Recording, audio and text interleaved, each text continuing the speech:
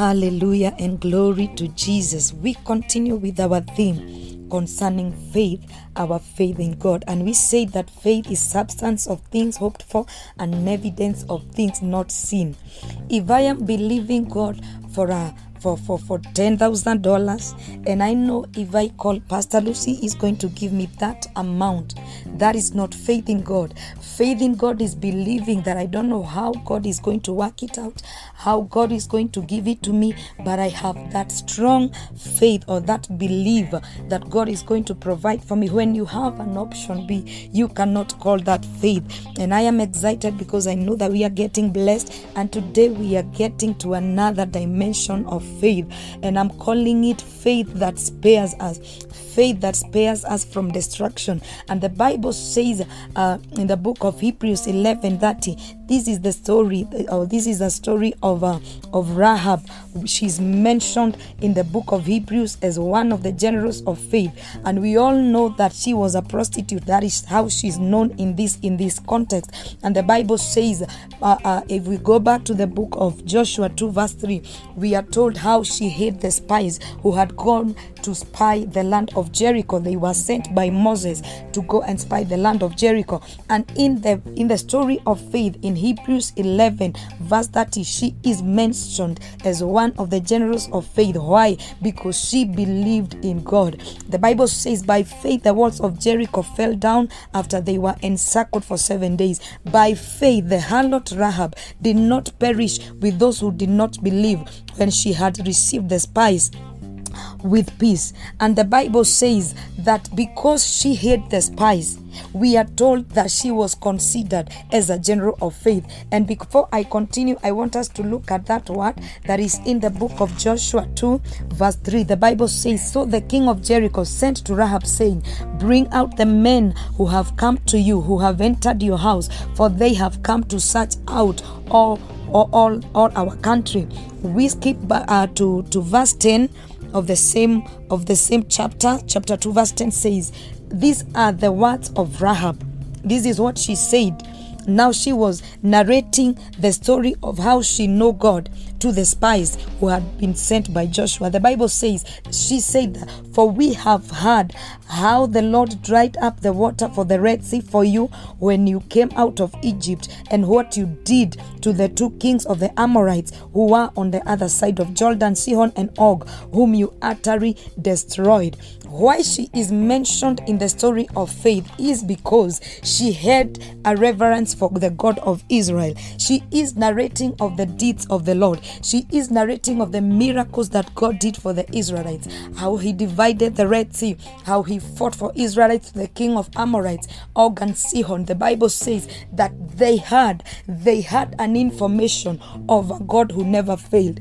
She had an information of a God who fights battles. She had an information that if God has decided to give the city of Jericho to Israelites, nothing could stop him, because he had a history of winning. This is a testimony of a harlot, that we know you are God. We know what he has done in the past. Even now we know that he will hand this nation to your hands, because you are God has done great things in the past.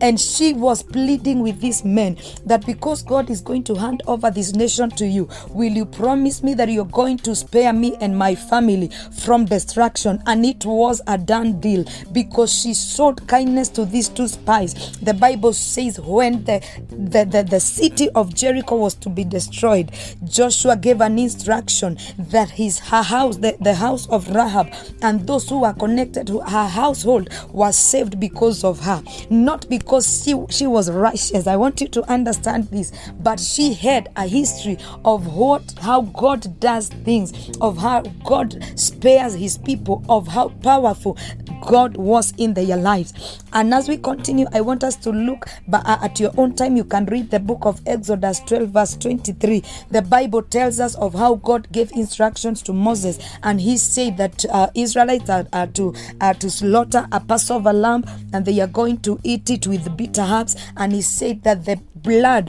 that is going to come out of those lambs is going to be put at the doorpost of the Israelites, at the beams of their houses, so that when the angel of death will be passing by, he will see the blood at the door and they will be spared. This is what I am calling the faith that makes us to be spared from calamity.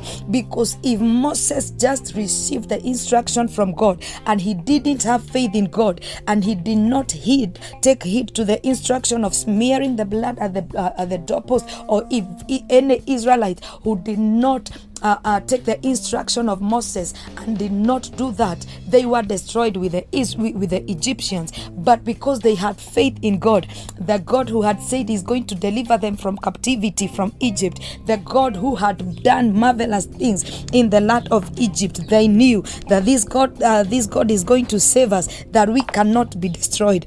This is a dimension of faith, that you cannot be destroyed because you have faith in God, that COVID-19 will not come in your life because you are spared by the faith that you have in God, that when things are happening all around the globe, that you are preserved, you are hidden with Christ in God, because you have faith in God that spares you from destruction.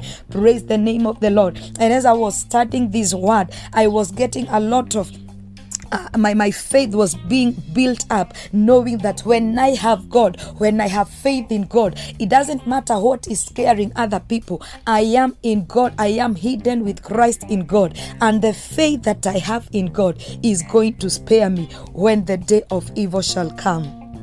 This is Daily Insights from Pastor Lucy Painter, and I'm doing it on behalf of her. This is Anita Flo, and I believe that we are getting blessed. This is the faith that spares us, and I know as we continue that our faith in God is going to be built up. Shalom. The Lord bless you and do you good.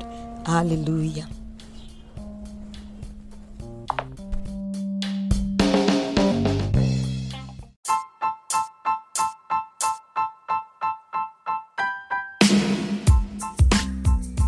Thank you for your continued support and encouragement to the making of the Daily Insights, reaching an average of 60 people a day with over 10,000 total plays. I invite you to partner with us by supporting this podcast through monthly or one-time donation. Your contribution will be used to sustain the episode subscription and hosting platform. My goal is to inspire and share insightful messages in our generation, empowering one person at a time each day to continue serving the purposes of God in our generation. Your support is highly appreciated.